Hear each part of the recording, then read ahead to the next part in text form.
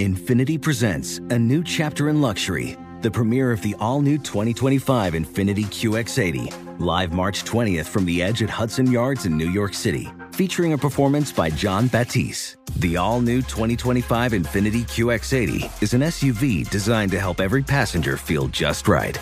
Be the first to see it March 20th at 7 p.m. Eastern, only on iHeartRadio's YouTube channel. Save the date at new-QX80.com. Don't miss it. 2025 QX80 coming this summer. Bring spring color inside this season with Behr Premium Plus paint, starting at just $28.98 a gallon at the Home Depot. Add a pop of blue to your kitchen with the Behr exclusive color Arrowhead Lake, or a splash of Amazon Jungle to your living room. Bring a cool breeze to your bathroom with Sea Glass, or accent your bedroom with sunrise-inspired colors like Coral Cloud and Dark Crimson. Let your creativity bloom this spring with Behr Premium Plus paint starting at just $28.98 a gallon at the Home Depot. How doers get more done. You can rent a car, a house, even that little black party dress. So why not rent the stuff you need for your home, too? The place to do it is Aaron's. Choose from thousands of new products from the brands you love, online or in store. Pick a payment plan that fits your budget and pay a little at a time until it's yours forever. But if life changes, you can return it anytime or even upgrade it with something new. Rent what you need. It's better at Aaron's. Approval not guaranteed. Restrictions apply. See store for details. The Quest for the North Pole is a production of iHeartRadio and Mental Floss.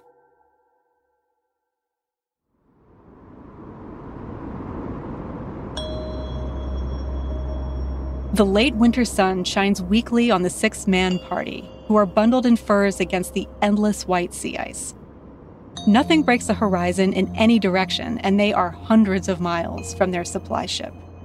For weeks, they've struggled against extreme cold and exhaustion to reach this place. Veteran explorer Robert E. Peary sets up a sextant and a pan of mercury to observe their position. They have reached the top of the world, the North Pole. Peary's longtime assistant Matthew Henson and 4 Inuit guides scrape together a large mound of snow and then stand in front of it, holding the expedition's flags. Peary takes out his Kodak camera and snaps the image, a rare moment in which he isn't the center of attention. "The pole at last," Peary writes in his journal. "The prize of 3 centuries, my dream and ambition for 20 years. Mine." And here he underlines the word mine, at last. This group would be called the first men on Earth to reach the North Pole. Peary would be lionized throughout the world as the man who succeeded where all others, and there were a lot of others, had failed. What made Henson and the rest of the crew follow Peary to the North Pole? What made Peary and generations of explorers before him want to unlock the mysteries of the Arctic? And what did they get in return? That's what we're going to find out.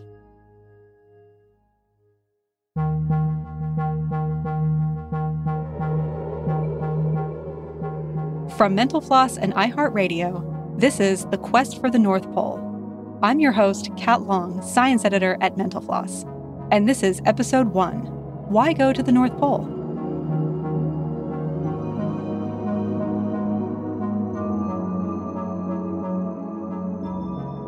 Before we dive in, I want to tell you a bit about why I'm so fascinated with the story of the North Pole and Arctic exploration in general. When I was little, my grandmother mentioned in a very casual way that we were related to an Arctic explorer named William Scoresby Jr. I didn't think much about it until years later, but eventually I got curious about who this person was and what he did. In researching his life, I was introduced to the perils and excitement of polar history, and I felt a strange affinity for these feats of bravery and sometimes foolishness. We'll hear more about him in this podcast, by the way. Around this time, I read a fantastic book by the British author Fergus Fleming called Barrow's Boys. It's a lively history of the many British expeditions to different corners of the world in the 19th century, but primarily to the Arctic. It's filled with accounts of courage as well as hardship and suffering. In one expedition, the men got so hungry that they ate their leather boots. When I finished it, I wanted to plumb the mystery of humankind's attraction to the unknown and uncharted. I had an incurable case of Arctic fever. Many explorers have probably felt the same way. A reporter once asked the mountaineer George Mallory why he wanted to climb to the summit of Mount Everest, a feat that had never been achieved. He answered, "Because it's there." We can apply the same thinking to the quest to reach the North Pole. It has attracted adventurers, explorers, and scientists for centuries. On their quests to reach it, men have faced an unbelievably harsh and dangerous climate. People have lost fingers and toes to frostbite or even cut off their own body parts to survive. But while the tales of North Pole adventure are filled with heroic sacrifice and achievement, the ills of society still trickled in. Nationalism was a driving force in the race to claim the pole. Racist attitudes and exploitation were common. White men took all the glory, while the Black and Indigenous people, without whom many expeditions would have failed, received little, if any, credit. But we're getting ahead of ourselves. Before we get there, we need to try to understand what made these guys go north in the first place, and also what the North Pole even is. Today, we know that the North Pole is actually a point in a vast ocean. It's almost permanently covered in sea ice. But until the early 20th century, no one had gotten really close to that point on the globe. It remained one of the last blank spots on the map of the Earth. The North Pole has served as a literal lodestar for European geographers, astronomers, mathematicians, and sailors. Because extensive polar ice blocked ships from reaching it, no explorers really knew what existed there. But in the mid-16th century, it became critical to find out. European nations needed new trade routes to Asia. Spain and Portugal already controlled well-established southern trade routes, circling the globe from Africa to the Americas. England and the Netherlands launched voyages to find northern routes, which would avoid conflict with Spain and Portugal. But they would be in uncharted territory. To find those mythical passages, European navigators used a number of tools. One was a compass. These instruments have a magnetized needle pivoting in a liquid and pointing to directions marked on the case. The needle always pointed north, but which north?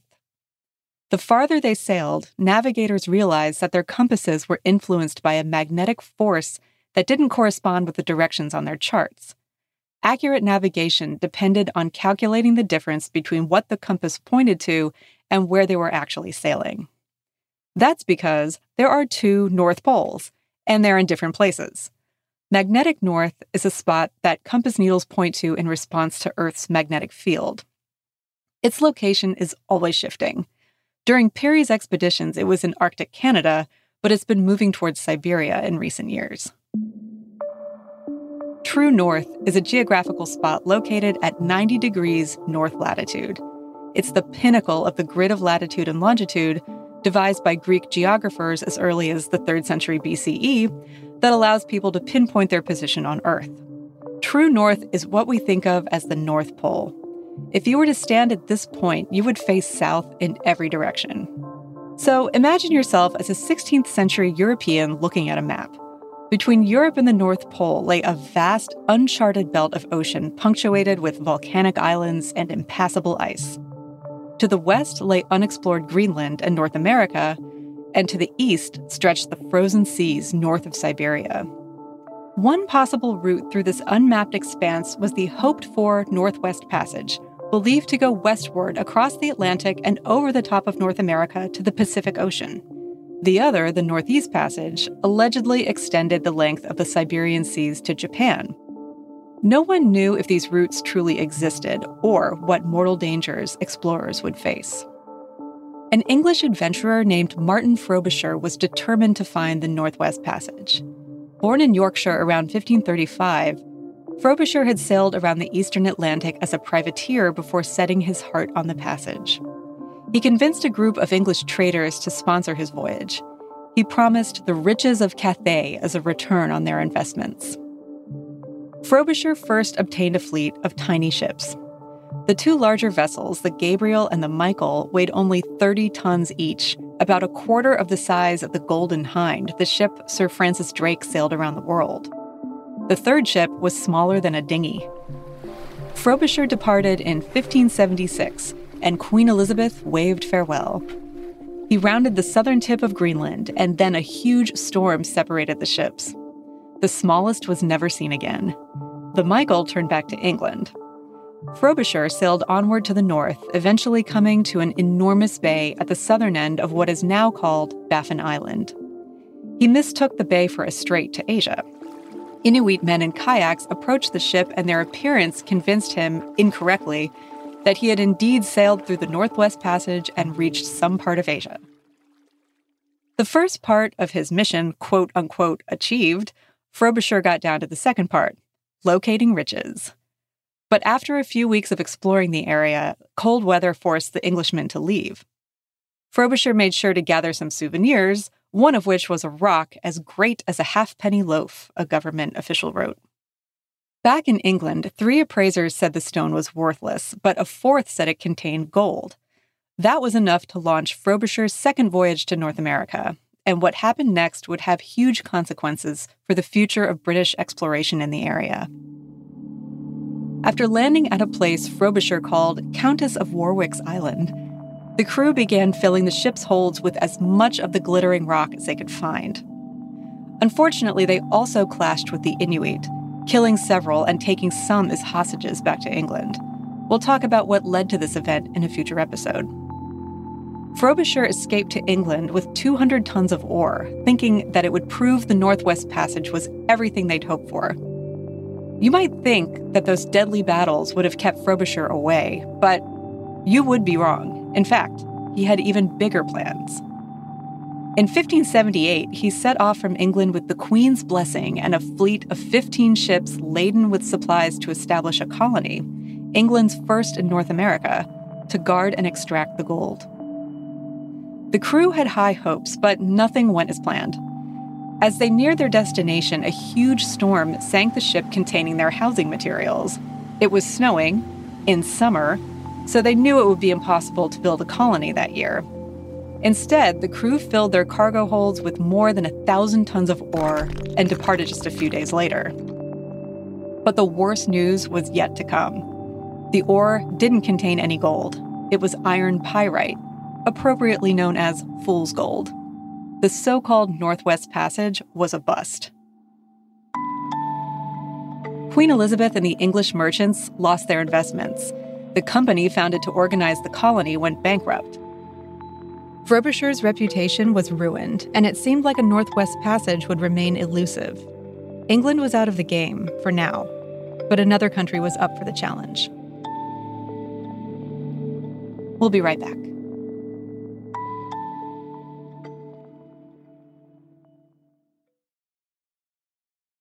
Toyota believes in the power of personal choice for reducing carbon emissions. Beyond Zero is their vision to go beyond carbon neutrality, and they're working toward it with a diverse lineup of electrified vehicles. And electrified doesn't just mean plugified either. Toyota offers more low and zero emissions vehicles combined than any other automaker, so you have choices that fit your lifestyle. Whether you want a hybrid EV that starts and handles like a traditional Toyota with better MPG, a battery EV that delivers a smooth, silent, clean ride, or a plug-in hybrid EV that goes between battery and fuel to give you the best of both worlds, Toyota has you covered.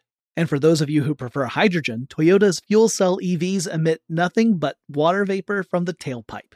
So cool. But it doesn't stop with vehicles. Toyota is decreasing its plastic waste, supporting water conservation efforts, and expanding programs that protect critical species, all to help reduce their environmental footprint and create a positive impact on society, giving you the choice on how to reduce carbon emissions. That's Toyota's Beyond Zero vision. Visit toyota.com/electrified-vehicles/beyond-zero-vision. Toyota. Let's go places. Oh, such a clutch pickup, Dave. I know, right? I was worried we'd bring back the same team. Oh, no, I meant those blackout motorized shades. MVP of the room. Blinds.com made it crazy affordable to replace our old blinds. Hard to install? No, it's easy. Even you could do it.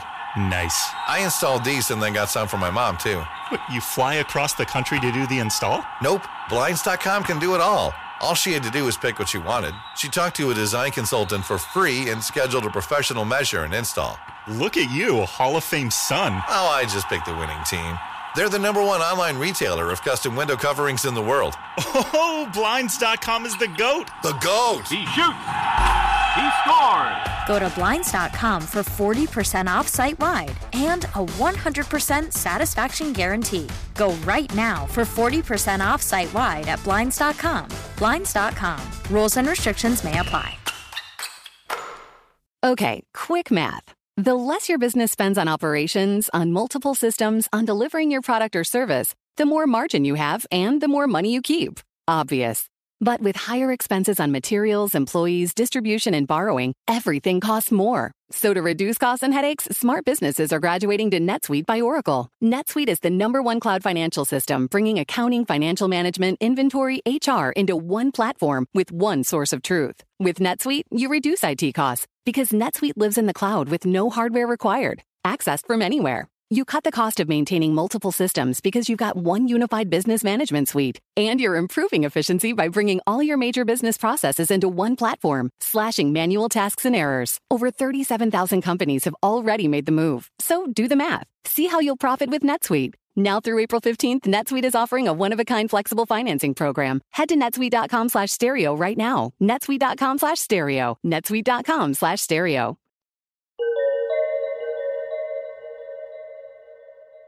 Explorers from the Netherlands were determined to find a northeast passage following Frobisher's defeat. Several Dutch expeditions had fanned out to the east, searching along the ragged coast of Siberia for an opening. For Dutch merchants and traders seeking to expand commerce with Asia, it was their best option. The Dutch were fighting a war of independence with Spain for almost a century. It's the 80 Years' War. And so it was going on this whole time. And Spain had such a fleet, the last thing they wanted to do was to be running into the Spanish fleet. That's Andrea Pitzer, journalist and author of the new book, Icebound, Shipwrecked at the Edge of the World, which recounts the 3 polar voyages of Dutch explorer William Barents. If Spain had these southern routes that they were using, then it made a lot of sense for the new Dutch nation, which was trying to get away from Spain and establish its own empire and its own independence. It made sense for them to go north. And so they were very vested at first in this northern passage, as were England, for some of the same reasons. There was one problem. Very little was known in Europe at this time about the high Arctic above the continental land masses. People had gotten to southern Nova Zembla before. People had gotten around to Archangel and had started trade with Russia. But when you got up to the high Arctic, there was just so much that was still unknown. Nova Zembla, now often known by its Russian name Novaya Zemlya, is a long, skinny archipelago off the coast of northern Russia, and it was William Barents' first destination on his search for a northeast passage. On the first of his 3 voyages in 1594, Barents and his crew sailed his ship Mercury as far as Nova Zembla's western shore.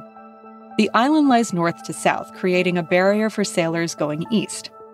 Barents sailed north along the coast and reached its uppermost point. Then he encountered a sea choked with ice. As historian Jeanette Mirsky writes in her book, To the Arctic, he maneuvered his ship from patch to patch of open water, advancing, retreating, dodging, advancing, zigzagging over 1,500 miles looking for a way through. After struggling for 25 days, Barents was forced to return home, but not before he and his men attempted to kill a herd of 2,000-pound walruses with their hatchets. They got a couple of ivory tusks. One of the things Barents discovered was that Nova Zembla was not connected to any polar continent for a long time. It was thought there was a group of islands or a continent at the top of the globe. And so when he was able to sail around these islands to the north, it was clear that it wasn't connected to a polar continent. That discovery prompted another voyage the following year, but Barents found his route barred by ice. In 1596, Barents convinced a group of Amsterdam merchants to back another voyage. They outfitted 2 ships captained by Jacob van Heemskerk and Jan Cornelis Rip, with Barents serving as van Heemskerk's pilot and navigator. This time, instead of sailing east along the coast of Scandinavia, they took what they hoped was a shortcut and sailed due north. A month after their departure, they reached a small island where they killed a polar bear, naming it Bear Island. They realized they had discovered a large archipelago of polar islands just 600 miles from the North Pole. The waters teemed with whales and walrus. The men collected thousands of birds' eggs on the beaches and cliffs. They charted the coast and named the island Spitsbergen, meaning jagged mountains. Today, Spitsbergen refers to the largest island, and the entire archipelago is named Svalbard. The two ships couldn't agree on what to do next. Rip eventually sailed home, while Barents and von Heemskerk sailed east to Nova Zembla, hoping that the fortune of their journey thus far would continue. It did not. While they were able to dodge massive icebergs and round the northern point of the island, the constantly moving sea ice soon closed in and threatened to crush the ship. Only Barents' skills saved them from disaster. As the temperatures dropped and signaled the coming of winter, they anchored in a small bay on the northeast coast. The men suddenly understood that they had no choice but, as crew member Gerrit de Veer later wrote, in great cold, poverty, misery, and grief to stay all that winter. The men built a crude shelter out of driftwood without the help of their carpenter, who had inconveniently died during its construction. They had to lug the wood over frozen terrain 8 miles to the site of the hut, all while being followed by hungry polar bears. They burned more driftwood to stay warm, but even inside the shelter, one side of a freshly washed shirt would dry while the other side remained frozen. An inch of ice coated the walls inside the hut. Darkness reigned 24 hours a day, which was fine because it was so cold that their clock froze. They had to tell time by a 12-hour sand glass. The climate there basically turns to Arctic desert. You know, it's really another world. And I think of how amazing it must have been for them to kind of come across this setting and then live in it. When the men managed to shoot a polar bear, they used the bear's fat as fuel and lived on the meat. Weeks pass, and then months. But wait, it gets worse. They eat polar bear liver and they almost die. Oh no, not the vitamin A! Here's the thing about polar bear liver. It contains a near lethal amount of vitamin A. Their skin peels off. They got hypervitaminosis. The men grew weaker and came down with scurvy, an often deadly vitamin C deficiency. But in February, the sun returned, and in May, they seized the opportunity to escape. Their ship was beyond repair. That left 2 small rowboats, and the men made them seaworthy as best they could. In June 1597, more than a year from when they set out from Europe, Barents and the crew began their way down the icy coast for home. They hadn't gotten far when a gale threatened to capsize their boat, and they had to seek refuge on an ice floe. There, after sustaining the hopes of the crew for as long as he could, William Barents died. But his men pressed on for more than 1,600 miles. Finally, the Arctic castaways were rescued by a ship sailed by Jan Rip, from whom they had parted at Spitsbergen. The value of Barents' discovery of Spitsbergen and his exploration and mapping of Nova Zembla was immediately apparent to European geographers and the public. He is the first in recorded history that actually rounded it and saw, what was that far north. And Svalbard is even farther north than the northern end of Nova Zembla. And so the fact that on that third voyage, he both discovered Spitsbergen, got that far north, just above Svalbard, and then came over and went over Nova Zembla, that's pretty incredible. They were not actively scientists, but they were sort of these proto-scientists. They didn't always understand their discoveries, but they made it possible for us to understand what they saw, even when they weren't able to understand it at the time. Not long after survivors got back to the Netherlands, Gerrit de Veer published his journal of Barents' 3 voyages and the hardships that the men faced before they were rescued. The drama of the final voyage captivated readers. Within 2 years of the surviving sailors getting back, there were editions in Dutch and in German, in Latin, in French, right away in Italian, and then a few years later in English. And their adventures were so legendary that William Shakespeare actually mentioned their ordeal in passing in Twelfth Night. And, it's kind of incredible to have this international bestseller in this pretty early era of printing at that point. And then in addition, there were journals from Jan Huygen van Linschoten, who was on Barents' first 2 voyages, another Dutchman. And those really changed some of the terrain and cartographical understandings of the territory that they saw as well. So, it's an amazing adventure story, and it changed people's awareness of, the existence of the Arctic and what was going on there. But they did also make these scientific discoveries. They didn't just map the geography of the high Arctic above Europe from Spitsbergen across to Nova Zembla. They also made discoveries in ornithology and optics They really changed the popular understanding of the Arctic. They also introduced the popular character of an explorer. In the published account, Barents displayed remarkable endurance in the face of hardship. His courage when threatened by storms and ice lifted the men's spirits. Despite near impossible odds, Barents helped save the men's lives and even sacrificed his own. These characteristics defined explorers from then on.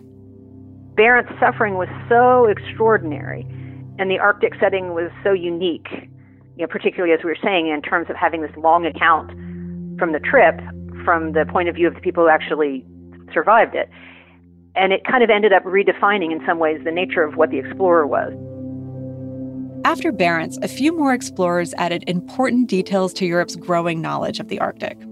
English navigator Henry Hudson explored the possible northeast and northwest passages. For his first two voyages, Hudson sailed east, reaching Spitsbergen in 1607 and reporting on the abundance of whales and seals. On the second voyage in 1608, he was blocked by ice in the landmass of Nova Zembla, just as Barents had been. The following year, working for the Dutch East India Company, Hudson investigated a possible northwest passage he'd heard about, the New York River that now bears his name. He explored it for 150 miles before realizing it went nowhere near Asia. On his final expedition, again under the English flag, he sailed into Canada's Hudson Bay, named after himself. Hudson mistook the giant inland bay for an ocean and sailed to its southern extremity before realizing it was a dead end.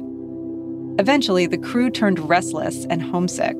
They mutinied, forcing Hudson, his teenage son, and several sick crew members into a small boat. The boat was set adrift and never seen again. A few years later, English mariner William Baffin, the eponym of the island, searched for the Northwest Passage by sailing up the western coast of Greenland farther than any European had at that time. He realized the waters west of Greenland were basically a large bay. He sailed down the eastern coast of Arctic Canada and observed the entrances to three large waterways that appeared to go west from Baffin Bay. One of them was a true Northwest Passage, but Barents didn't know that because he saw the passages completely blocked by ice.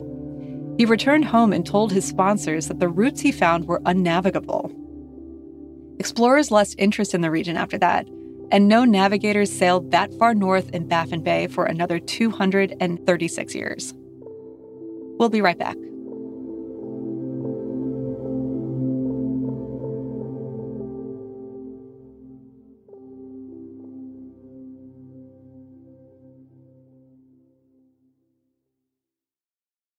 Toyota believes in the power of personal choice for reducing carbon emissions. Beyond Zero is their vision to go beyond carbon neutrality, and they're working toward it with a diverse lineup of electrified vehicles. And electrified doesn't just mean plugified either.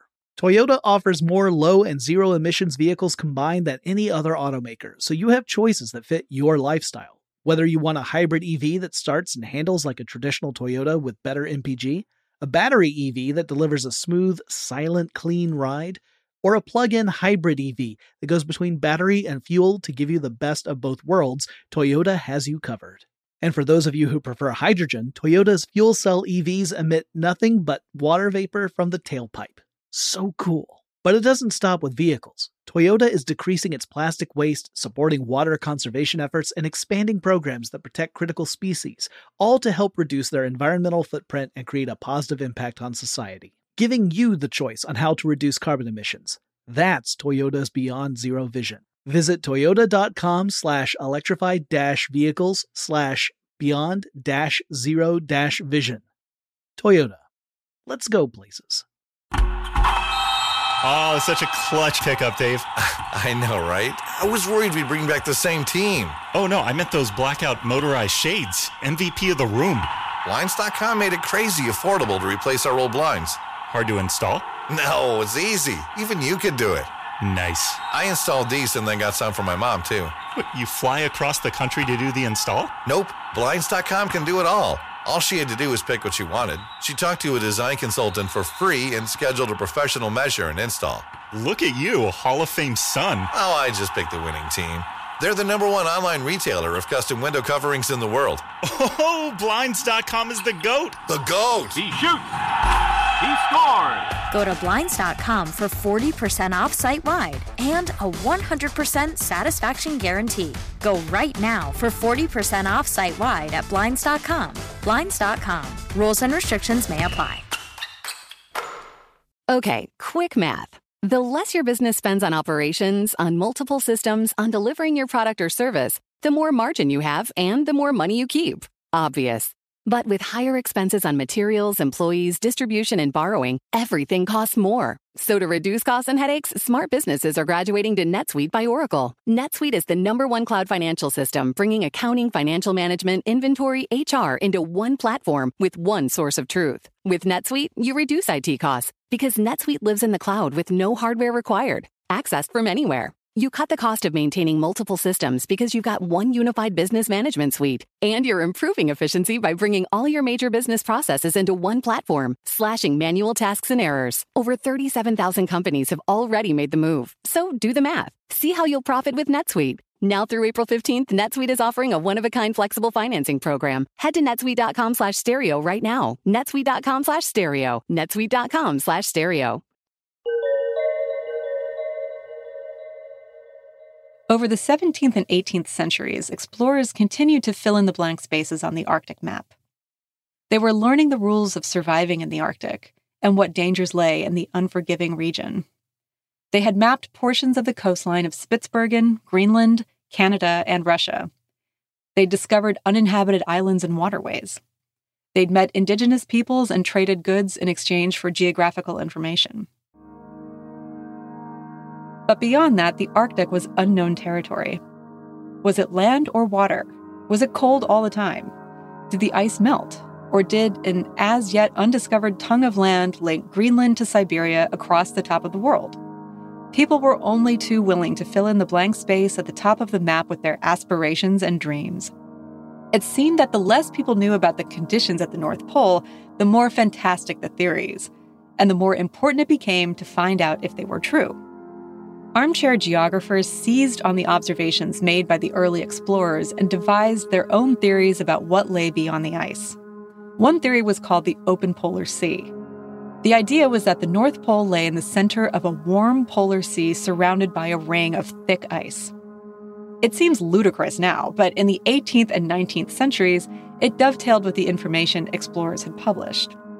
Some suggested that the warm water currents that appeared to influence the growth of vegetation in the polar regions might stem from a large, warm sea at the North Pole, and it was wrong to presume that extremely cold temperatures, duly recorded by explorers, got progressively colder in higher latitudes. The open polar sea theory emerged mainly from wishful thinking. Barents, Hudson, and others failed to navigate the Northwest or Northeast passages, so many navigators hoped that a passage due north over the North Pole would prove easier. Here's Andrea Pitzer. First, we have to remember that they're imagining a land that they don't know at all, and they're trying to picture what's possible there.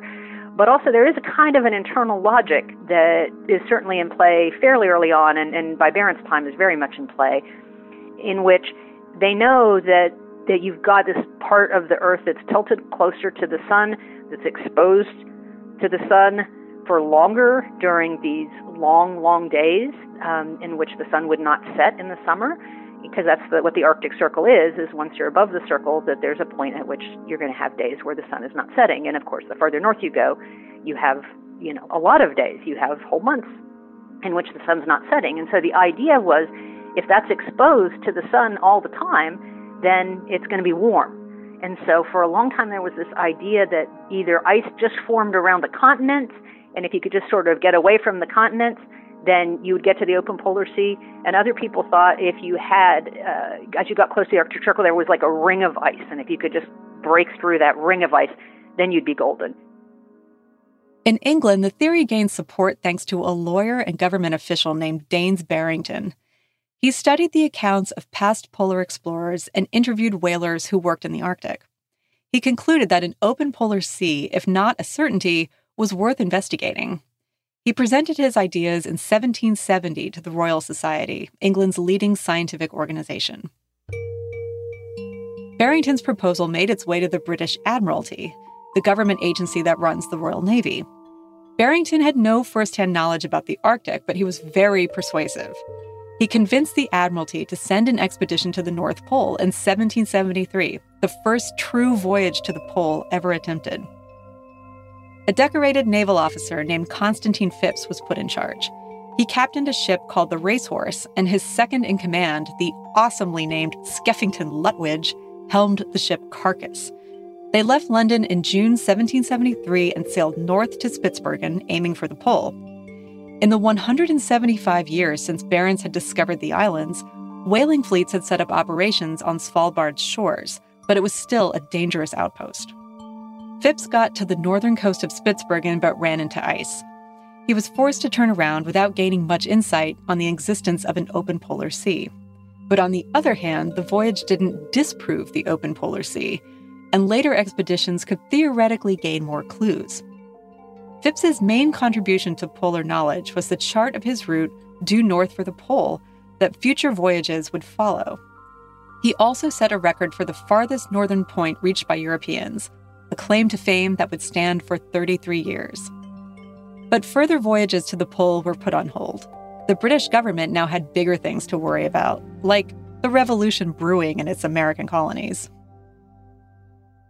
Interest in a possible open polar sea remained high, though, influencing exploration well into the 19th century. Perhaps the bizarre theory persisted for so long because no one could definitively disprove it. One thing was certain after centuries of exploration: reaching the North Pole would not be easy, but that wouldn't stop people from trying. They always seemed to underestimate how far they really needed to go. But they knew even then that rather than sailing across the middle latitudes, they would be quicker if they could go over the top of the planet. So there was always this hope that that would happen. Another popular theory from the era seems even less likely.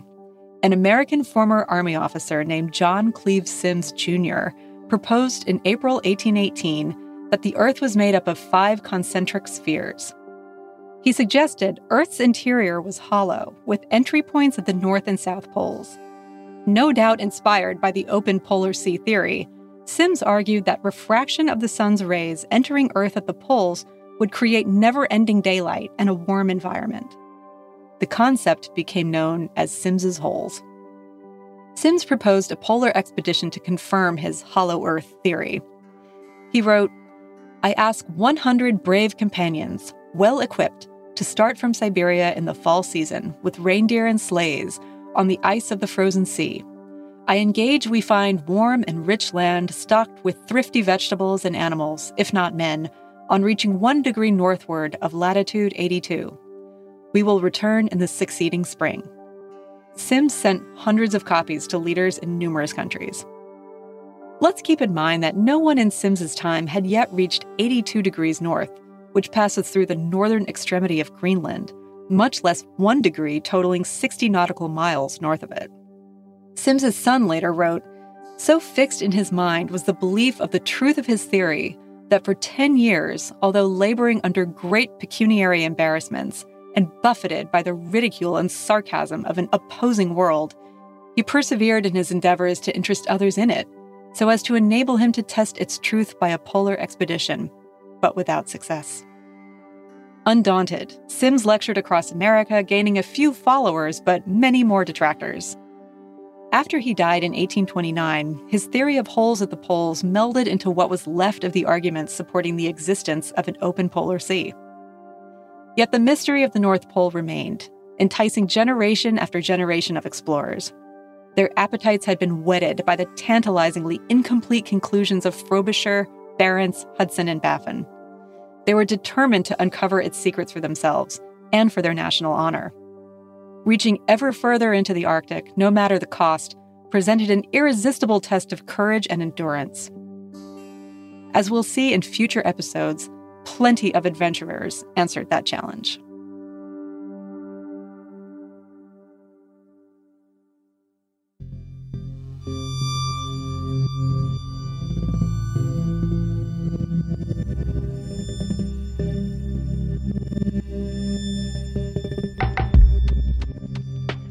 The Quest for the North Pole is hosted by me, Kat Long.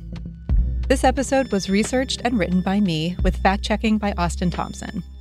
The executive producers are Aaron McCarthy and Tyler Klang. The supervising producer is Dylan Fagan. The show is edited by Dylan Fagan. For transcripts, a glossary, and to learn more about this episode, visit mentalfloss.com/podcast. The Quest for the North Pole is a production of iHeartRadio and Mental Floss. For more podcasts from iHeartRadio, check out the iHeartRadio app, Apple Podcasts, or wherever you get your podcasts.